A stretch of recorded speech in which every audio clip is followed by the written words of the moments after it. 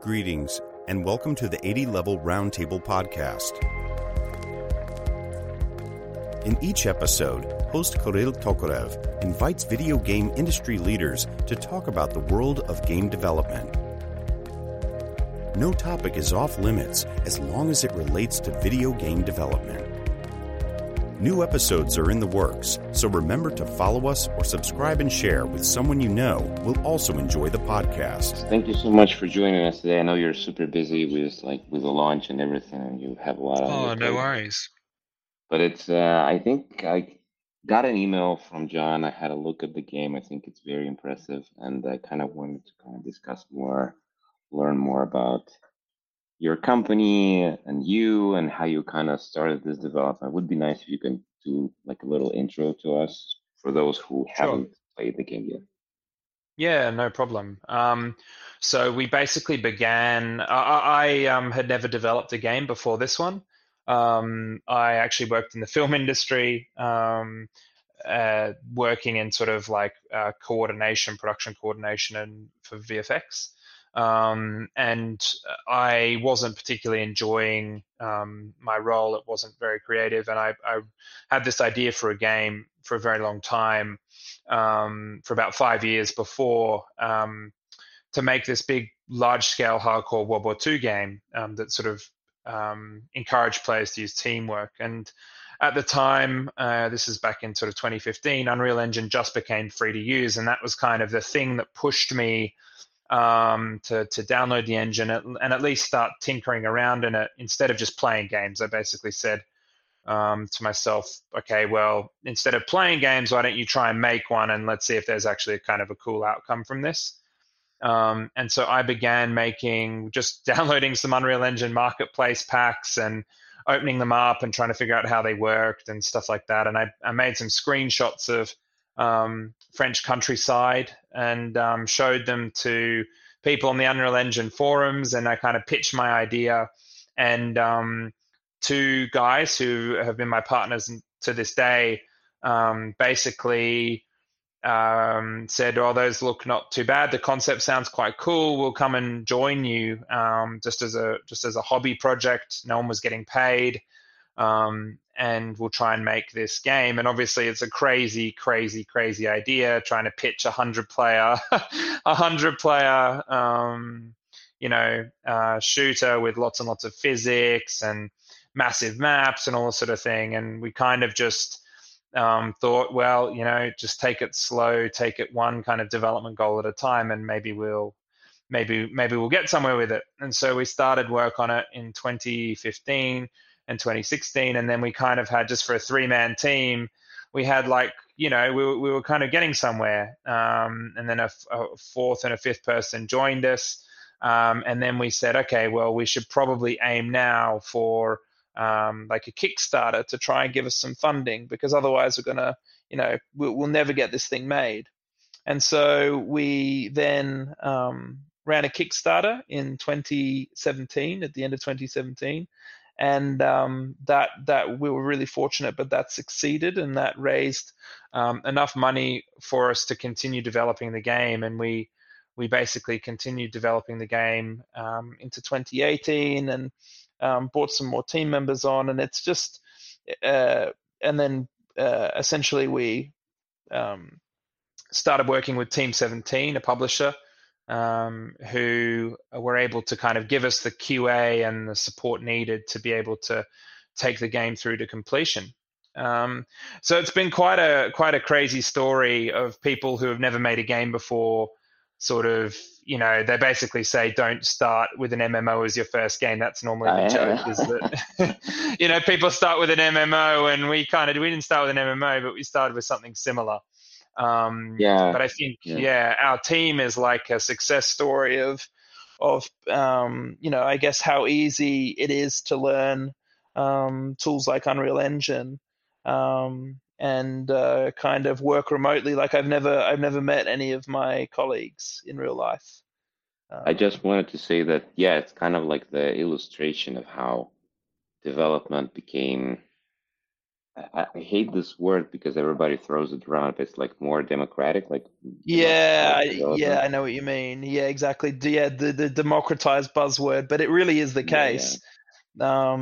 Yeah, I mean, we really could not have done what we did without it. And So yeah. you mentioned you kind of this whole story kind of started with you exploring Unreal and playing with assets from Unreal Engine Marketplace. Yeah. So in in your perspective, um, do you actually play around a lot with Unreal Engine Marketplace? And if you do, what kind of assets do you usually download? Are those, 3D environments and asset packs and stuff, or are you looking at some more complex plugins, SDKs, and So typically, when we were first starting out, I basically just downloaded everything essentially to kind of have a look at everything. Obviously, trying to download what I considered to be like the best looking stuff. And I've always been, I'm kind of the art director on Hell Let Loose and have very much, I'm really interested in art, in the way that different assets integrate together. And then obviously, how smart can you be with the assets? How much can you reuse? And trying to figure out philosophically like what matters most to the visuals of the game. And I think like when you're starting out, you think that variation matters a lot. And then now we're kind of at the point where we realize, no, it's more about, quality over quantity. Players don't normally sense repetition more than they sense just poor texture quality or an ugly model.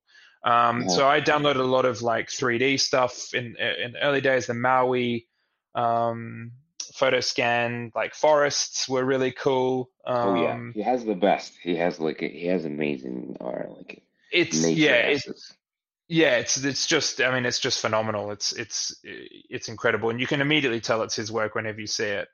Um, but then as we started to go on and on and on, like we had some marketplace packs in Unreal Engine at the start, so we didn't really use. We're very fortunate that we have two really fantastic senior developers who really knew what they were doing from kind of the start. So we didn't really ever have to rely on any kind of blueprinted or kind of marketplace SDK type stuff. Normally, what we'd found is that it was sort of written to be very general and nowhere near specific enough or optimized enough for our purposes with obviously a 100-player game. So it was nearly always better to just write something specific for us rather than kind of purchase or look at Unreal Engine marketplace packs on the programming side. But on the but I think the other really great stuff is done by, I think his name's Robert Berg, who's at Embark. Has done some incredible forest Oh yeah, environments I with. know him. I know this guy. Yeah, he does Yeah, the he's photo scanning stuff. exactly, yeah, amazing work as well. So a lot of it, our goals from day one have just been to push towards kind of the closest thing we could get to a AAA outcome. And I think that studying the marketplace packs really helped us understand, okay, why are they doing that? Why are they doing this? And understanding good workflows, good texture packing, Yeah. understanding how a particular Hmm. material might work. And now I would say that we don't really, to be honest, we don't really download. The closest thing we'd use to a marketplace pack now would be like Megascans, Yeah. and it would more be to really quickly, like sort of gray box an area, and then I think in the future we'll end up just using the models, particularly the rocks and the cliffs. We'll bake them, get the macro normal, and then just we're almost entirely moving towards a smart material workflow. Mhm. As much tiling and repetition as humanly possible, so that we avoid like those really, really, the VRAM budgets, and we can stay beneath them. So Hell Let Loose has been really hard though because there's still work in there from when we didn't really understand what roughness levels should be or what specular levels should be or things like that. And now obviously we I think are very, very, we're like any other kind of moderately professional studio and know everything about texture packing and keeping master materials clean and consistent and stuff like that. So Hell Let Loose is a funny game because it's almost like two games in one. One game made by a really rookie studio, and then a second game made by a studio that, knows the power of procedural materials, knows the power of Unreal Engine. We understand, the differences between draw calls versus instancing. Do you instance or do you HLOD? All those sort of kind of higher end complex optimization problems. So sorry, that was a bit of a long answer. No. It's definitely been a journey. You kind of mentioned everything because I remember that I was covering your game back when it was still sort of like in the mod stage or like an experiment stage. Like in the early beginnings, and I saw some of it, or maybe somebody sent it to me, like on some of the forums, and it's great to see that it's finally finished, that you're actually launching. That's amazing. But I have another question. Apart, like since we started talking about this whole idea of that it's become easier to build games, apart from the graphical part of it, which you kind of mentioned because you worked a lot with photogrammetry stuff that you downloaded and you kind of worked backwards trying to understand how those things work inside those packs. There is a large layer in Hell Let Loose that is connected with multiplayer because you have this huge number of players and you have like RTC elements, RES elements there. And I'm wondering, did you actually guys write the whole technology for that, or are you using maybe outside solutions like PlayFab or something else to kind of help run? Because it's a lot of coding to do. Yeah, so I can hand on heart say that all of it is built by two guys, Oh my God. James and Roman. It's unless you know how hard it is, it's hard to fully appreciate. And I'm not a programmer, but I understand how insane, I very rarely get to sort of boast is the wrong word, but be proud of the work these guys have done in most contexts. Half the time, we're having to sort of say, oh, we're going to be working on bugs and all the rest of it. But the entire game, all the infrastructure, everything was built by two people. And to say that it has been a crazy accomplishment, I think. I mean, I know you understand. Yeah, I mean, it's crazy. Because I see your game and I think of like, I don't know, like Battlefield or something like that. It looks amazing and it also runs these huge numbers. So it's what those guys have accomplished is nothing short of like a miracle. It's basically like building a like a fighter jet while you're flying the fighter jet, and you've got none of the normal tools that you would need to build it. It's been nuts, and the way that they've done it. I mean, I think that honestly, having a small team, having two guys who could just bounce off each other constantly, and obviously we tried to schedule it from a production perspective where we would always let them know, okay, guys, this will telescope out in this way and that way, and this will become more than this. So don't code yourself into a corner. But it's been crazy. I mean, like you look at the 2 years we've been developing this game, and it's probably, I hope, going to be the hardest game we ever make, just because, when we started the game, when we released into early access, we had 3 maps and no progression system, no customization. We couldn't even lean in the game. You can't even lean. None of our animations used IK. And these guys have literally overhauled extremely fundamental infrastructure in the game, alongside obviously like multi-occupancy vehicles that are all physics based. We didn't even have dismemberment in the game when we launched, so we've added dismemberment. It's crazy. It's really crazy what they've done. They've kind of, for better or worse, managed to Yeah, I mean, I think implement. And for Yeah. anyone who's kind of listening to this, is that the all the features that you're kind of adding, that's extra work for the network, basically. If you're adding Yes. dismemberment, that's extra work. So they have to Yes. think about more, elements and transition more data between machines and so on and so forth. So yeah, it's a lot of very, I guess, sophisticated work done there just on the terms of like making this whole thing run. Yeah. Yeah. I mean, it,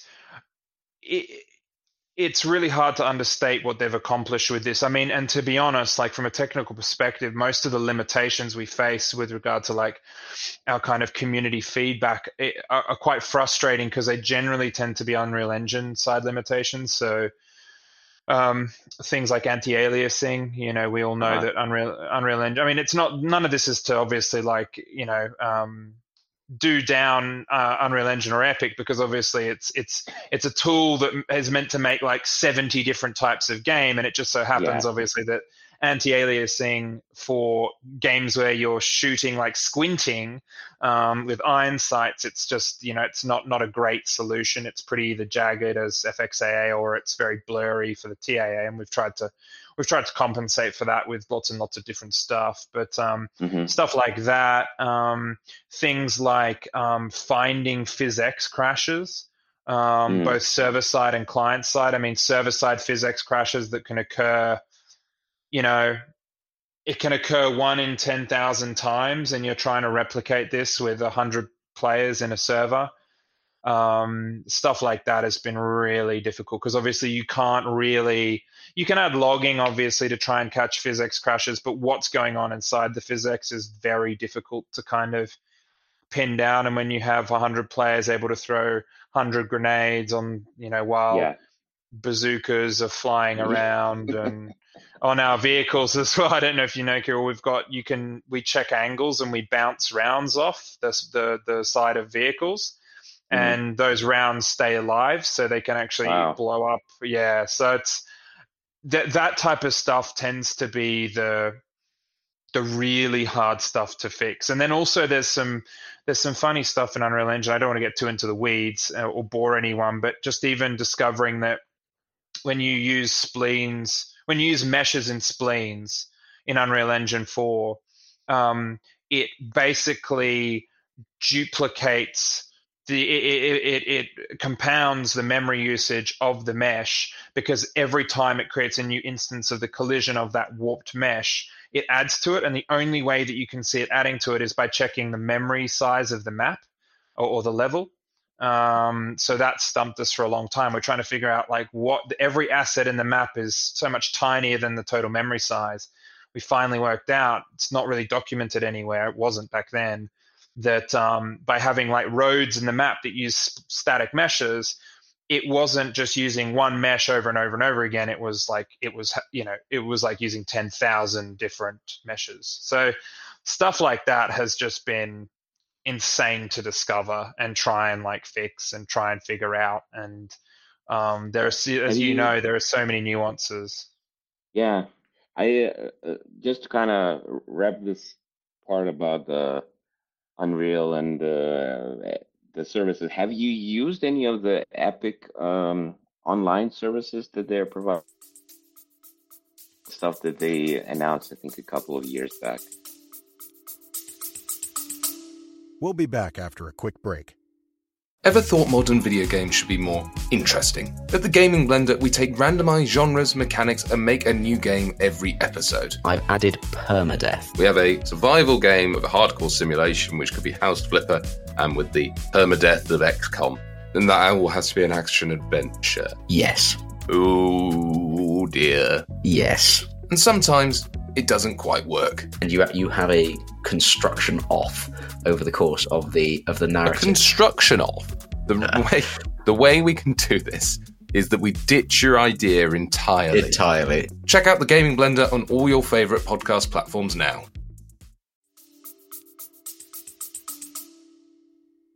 Which online services specifically? I think it's like anti-cheat and some of the others, like their server infrastructure and so on. I don't believe so. I know that what we're using is we basically, like most first-person shooters in Unreal Engine, we took Shooter Game and then, to say we built off it, I mean, there's probably nothing left of Shooter Game now in the project, but it's a good first place for your movement component and a basic weapon system. But I mean, we're using Easy Anti-Cheat, which obviously has just been sort of acquired by Epic. Camu were acquired by Epic not too long ago. Yeah. So nothing really. No, we're using Vivox for our voice solution, which has been really tricky. Vivox obviously is a Unity brand, and Vivox have said to us that we are the people who are using Vivox in the most complicated, large-scale, humanly possible, in so much as, we're joining 100 players dynamically to a proximity channel, a unit channel, a command channel, and then having to rotate them through them all as they die or change units or different things. So I think that's really about it. There's no, I mean, and obviously PhysX, but that's kind of the out of the box Epic solution, but nothing specifically. We looked at Steam Audio, we've looked at other stuff, and it's never quite done what we would need it to do, really. I got it.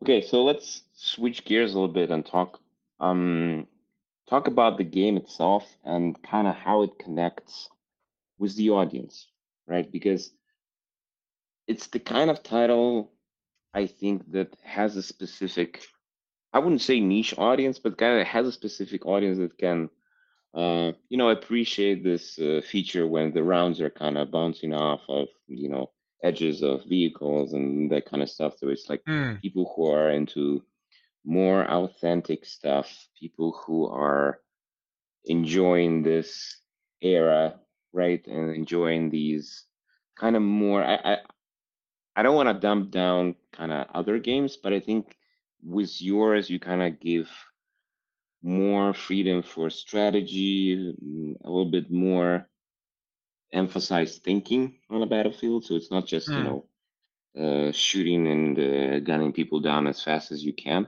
So I'm wondering, how did you start working with your audience, especially with when the development process was so long and there was you were looking for the team and so on. So what were the first points of connections with people? So how did you start building this brand to make sure that you will have the audience to kind of sell the game to, and also maybe test and, exchange ideas and figure things out?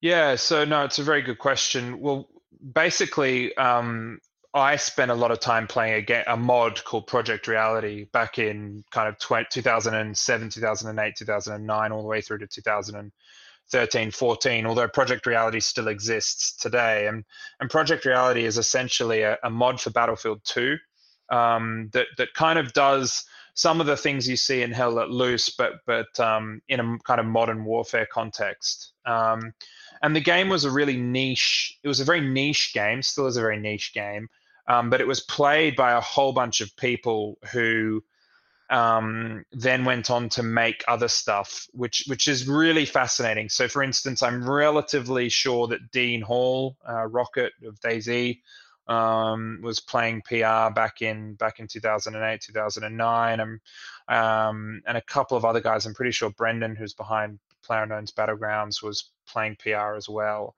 I might be wrong on Brendan, but I know there are a lot of guys who basically saw what Project Reality was doing, which was basically the fun of the game in a shooting game wasn't just that gameplay loop of killing people, but it was planning, teamwork, and kind of pulling off different strategies rather than just that mechanic of aiming and firing.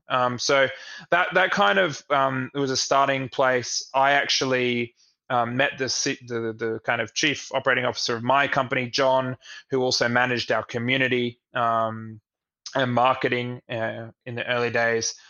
He was a Project Reality player as well. And then early on, when we were thinking about who might be interested in Hell Let Loose, because obviously, at that point in time, this whole concept was very niche. Squad were about the biggest title that was doing something similar to this at the time, back in 2015. And that had only just launched, and that was considered very niche as well. So, and that was sort of a spiritual successor to Project Reality. And so I had a big think, and I thought there were a couple of content creators on YouTube who were only the very few covering these types of games. So I reached out to a couple, and the person who was the most excited was Blue Drake, who's a YouTuber who at the time was really covering Project Reality, covering Squad, covering lots of tactical shooters, and he was wonderful. I can't talk enough about how much of a favor he did us in the early days by basically shouting us out on Twitter and like bigging us up when we announced. And he gave us our initial following, and I think other content creators saw him doing that, and he kind of continued to encourage them. And basically that I emailed him, and he kind of came across, he started reading about the game. We had a chat, and he's like, oh, I really like the sound of this. And I kind of laid out our plan to him. And so very early on, he was the guy who gave us our first wind. And we had a website set up where you could basically go and put your email down, sign up with your email if you wanted like additional news. And we figured that would be a way that we could kind of at least keep a record of our community so that we could actually message to them and send them stuff that they might be interested in. So very early on, I think it was like June 2017 is when he kind of made a video about us and kind of explained it. And I always remember that first moment where we had kind of, I think I woke up and there was like 500 people had signed up to our email. And then a couple of weeks later, it was like 20,000. And then a couple of weeks later, it was like 40,000. And all of a sudden, we had this kind of at least enough following that we thought people would be interested in looking at it. And then from there, we then emailed those people when we then set our Kickstarter up. And that kind of was the community that's kind of, we've still got many, many, many people from that Kickstarter community and that even pre-Kickstarter community who still follow the game, and some of them have thousands of hours in the game. So that's sort of how it all kind of went. It went from us playing this one type of niche game to knowing guys who covered that niche game, to talking to them about our game. And then, and at the time there wasn't really anything like our game, for World War II. And that's sort of how it happened. And that's how our initial following was built. So to kind of, if we want to get some advice to developers, it basically is you can launch this marketing PR campaign very early, right? You don't have to wait till you basically launch or start selling. You can do this 3 years before you even have a version that you want to sell, right? Yeah, I think that my advice would be you just need to figure out the way that you're going to bring the product, bring the game out, get the game released. Are you going to, if you have an investor or someone like that, well, then maybe you might want to just work on it in private. I mean, we've had to work on Hell Let Loose and basically learn all the hardest lessons of our development life, while also having a community kind of watching our every move, which has not made things super easy. Although we love our community, it's certainly put a lot of pressure on. Whereas normally with development, there'll be lots of mistakes in development, but no one's watching you make those mistakes every second, every week, every day. So my advice would be figure out how to get there. If you're going to crowdfund, know that with crowdfunding, you always need to try and be as honest as humanly possible. As honest as you can be. Deception doesn't get you anywhere. And with Hell Let Loose, every mistake we've made, we've kind of said, yeah, that was a mistake. That wasn't our intention, or that went wrong. We're sorry about that. We'll try and fix that. And we have tried to be, absolutely just tell the truth the whole way through. And then, but then obviously if you're able to kind of bring the game out before then, I think you would, if you're able to bring the game out without having to sort of bring a massive community along with you who have funded it, I think then you probably would want to start talking to, people who play these games for a living. I mean, content creators and different people like that, and really get them to try it out and give a sense of it and what they like about it, and then listen to the things that they say. I mean, I think that even if we didn't need to crowdfund any future games, which we may very well be in a position where we don't need to, we would still look to build a community of testers in the early days who might be interested in playing whatever type of game it is we're developing, because I think that it's always going to be easier for you when you launch, knowing that people other than you have played it, and you've been able to have a chance to listen to their feedback. And what you'll find is most players, the strength of your pitch is also going to give you an idea of how easy it's going to be to sell this, whether you're talking to, I think, journalists, media, or you're just talking to friends. If you're struggling to get people in to play test your game, I think you probably need to think about whether or not the pitch is strong enough, if the idea is strong enough.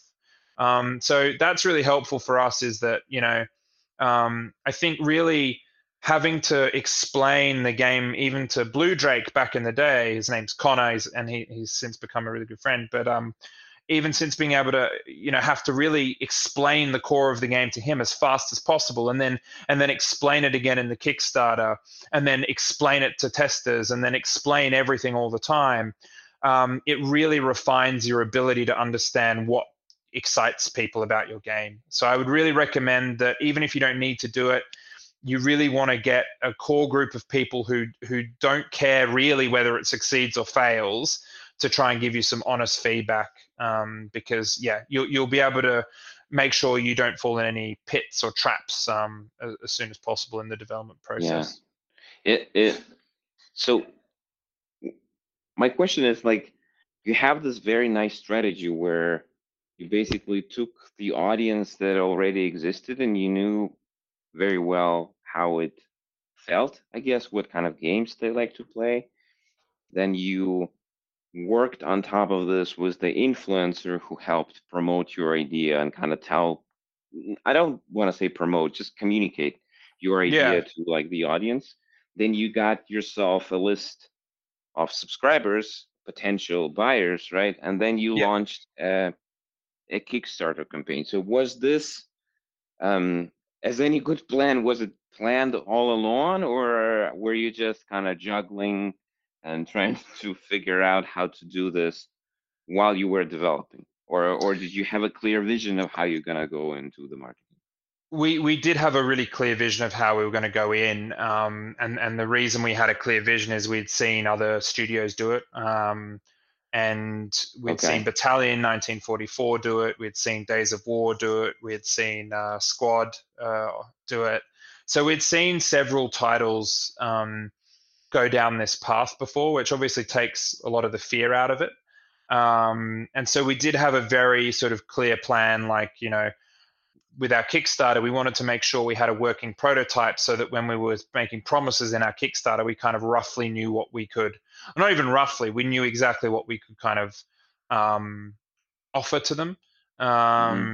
And so, we went in eyes wide open. And I think you really want to do that. I think you want to make sure you don't make huge promises that you can't keep. I think that'll inevitably come back to hurt you later on. It's, that you might have a short-term gain, but I think you'll have a long-term loss in doing so. So that was all, it was really all very planned, and we were extremely fortunate that each stage kind of paid off. I mean, I think for people who are looking at doing something like this, no matter the game, there is someone already playing that type of game, and if I was to make any kind of game, be it like a card game or a roguelite or something like that, I would probably do something similar. I would look at what type of, what my favorite roguelite games are not giving me as an experience, what their weaknesses might be.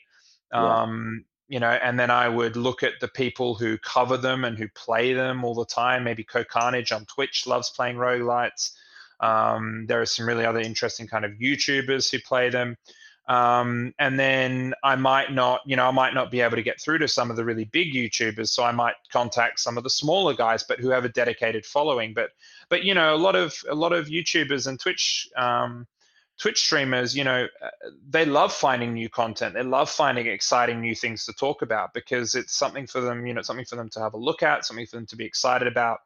So I think that there's, that's a really, I wouldn't say easy, but I'd say it's a really great way of, communicating that a new game is coming to a potential audience who will be excited to see what it's like. Yeah. I think when you're kind of talking about this, and it all sounds very smooth and kind of, well thought through and so on. But I agree with you. It probably wasn't very easy because No, definitely not. No, I mean, writing the email to Blue Drake, I think it was like a 750 or maybe 1,000-word email, and I sent out like 12 of them, and I think 2 guys came back to me and actually had read their email. So, you think, well, what happened if neither of those guys had read their email?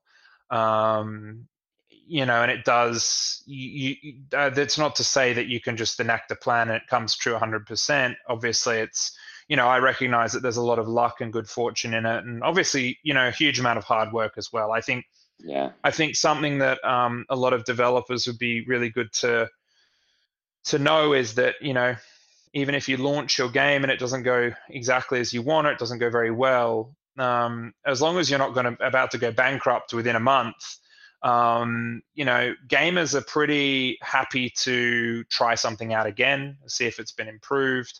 I think most of the time a game is only over when the developer says it's over, really. I think that's something as well that you kind of learn. It takes a bit of the fear out of launching them because so long as you just keep communicating and you let your player base know, okay, guys, we don't like this, we like this, we're going to fix this, and you keep listening to them, they will come back and they'll try it out again. And that's a lesson we've learned with Hell Let Loose. Yeah, I think the approach that you kind of described was basically studying your competitors, studying and understanding what the market plays and likes and how do they play it and what do they want and so on. It's kind of like the approach that is used everywhere in business. If you look around, like any big companies or small companies, and it's also what makes it valuable is that it gives you an understanding of what can you expect.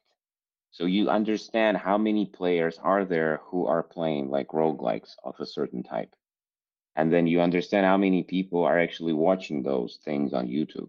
So it gives you some numbers which you can put in your business plan and then show to a potential investor. And it makes life so much easier than if you're just coming from, you meet someone on the game event and say, hey, I have this wonderful idea for a game, but I have no idea if anybody's going to buy it. Right. So this makes it like more real even. Definitely. And this stuff also makes you feel calmer. It makes you know where exactly what you said. It gives you a sense of expectation and knowing like, okay, if we do this, then, it'll probably go really well. If we do this, it'll probably go average. And then if we don't do this most of the time, it won't go very well. So it's definitely difficult mix. It's a difficult balance to get because obviously normally you start to run out of time or you don't have the right people doing things or, you guys just can't figure out a problem. But definitely, I mean, I think like, at the start of making Hell Let Loose, this type of game, I mean, Tarkov didn't exist then and PUBG didn't exist then. So the closest thing to sort of like being playing a really punishing game was probably playing DayZ. And so, if I pitched Hell Let Loose to people, they'd be like, that's too hardcore. No one's going to want to buy it. Whereas now, obviously, like I think, more than 1 million people have bought Hell Let Loose.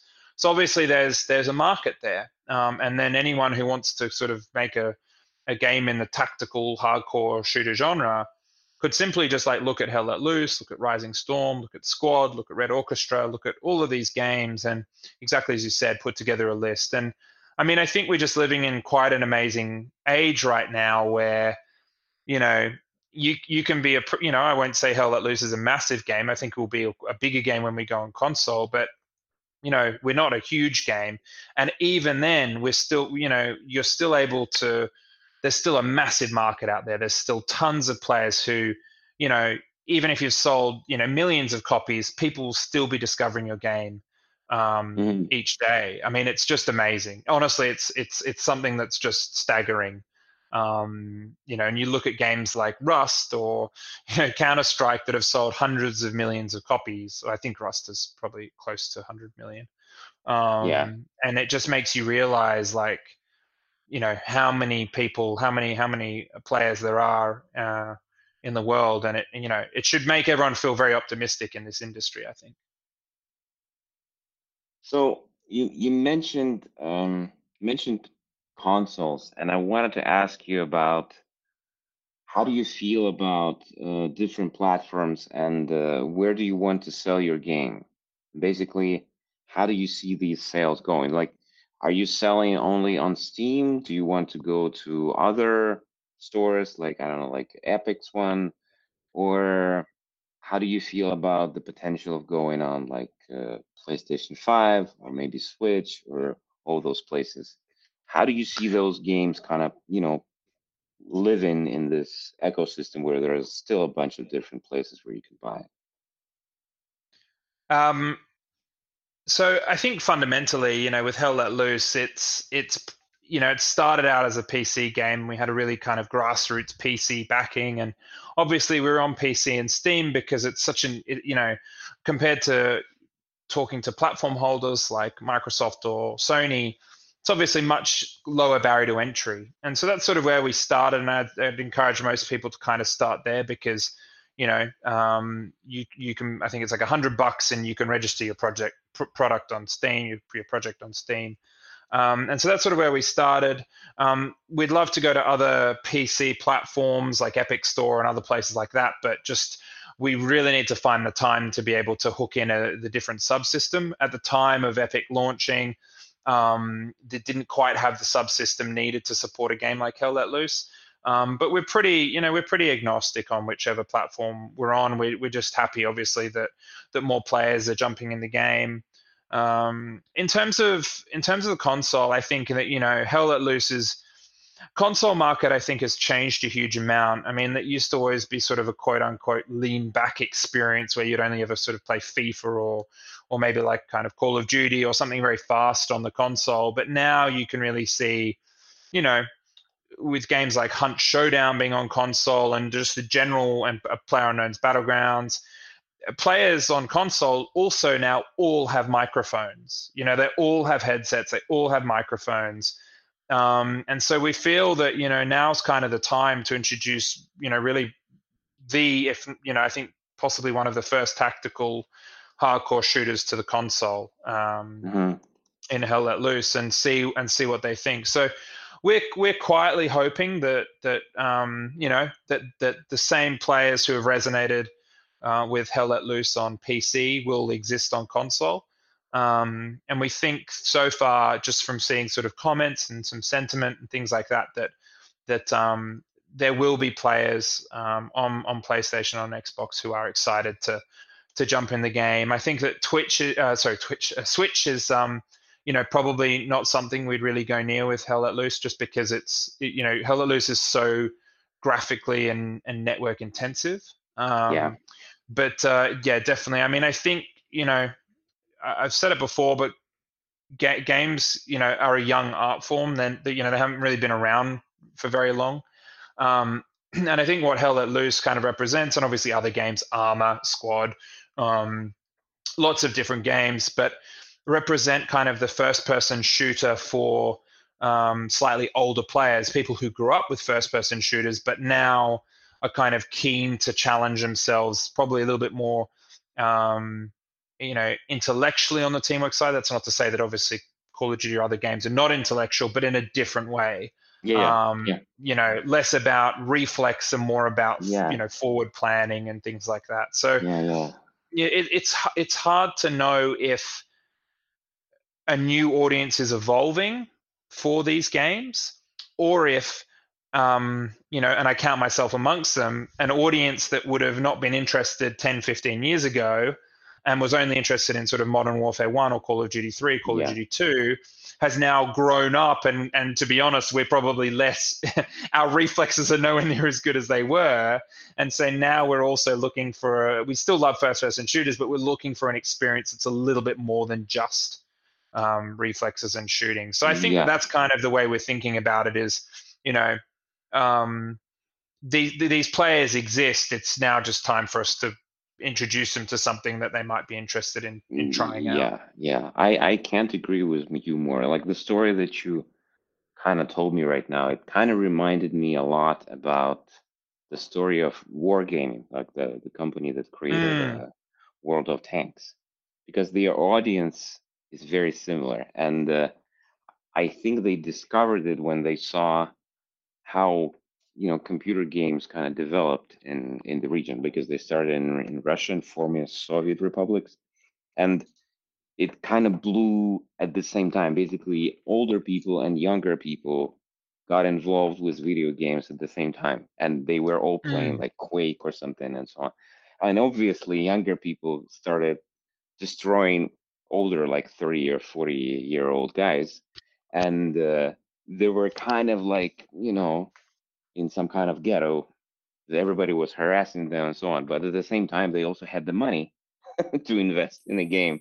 And that's where Wargaming kind of found out this niche and worked with those guys and now enjoys this tremendous success. So I totally agree with you that even on consoles, although some people might suggest there's only kids playing Fortnite on like PlayStation or something, there are people who have different tastes, and they have different needs in whatever they want from games. And maybe some of this is what you're providing, and that's why you need to know your market, basically. I guess if you want to summarize our interview for for the listeners and readers, is basically you need to understand the person whom you're trying to entertain. You need to understand what kind of Yeah, no, I completely agree. It was really interesting, actually. I knew a little bit about wargaming, but I didn't realize that dynamic had existed. But no, very, very similar. I mean, you think about it, right? And we are living in a world where no one over the age of sort of 45, and I mean this on a generalized population scale, no one over the age of 45 is a gamer in so much as they are Gen Z, in so much as Gen Z and earlier are. So I'm a millennial, kind of a mid-millennial. And when I was at school, sort of maybe 1 or 2 in 5 would play video games, and we wouldn't talk about it. It wasn't like we would talk about it with each other, but you were sort of, you were in a minority, I think, of the people who really, of what the interests of your age group were. Whereas now I meet people who are in primary school, and it's like if primary school, high school, and if you don't play games, it's almost like the population, the proportions of inverse now. So it's like 1 in 5 doesn't play games. I mean, and I can only imagine what it's going to be like again when when our generation is in their 70s and 80s. I mean, you're almost going to have sort of 9 in 10 people playing games, which is something that we've never seen before in world history. It's really, I think it's something that everyone's kind of underestimating, that if you think video games are big now, I mean, just wait 40 or 50 years. I mean, every single generation is going to be playing them. And I guess another interesting question is, what does a video game for like a 75-year-old or an 85-year-old look like? I'm sure they're going to have different tastes, to someone who is 14 and likes playing a game like Fortnite, which is obviously super fast-paced.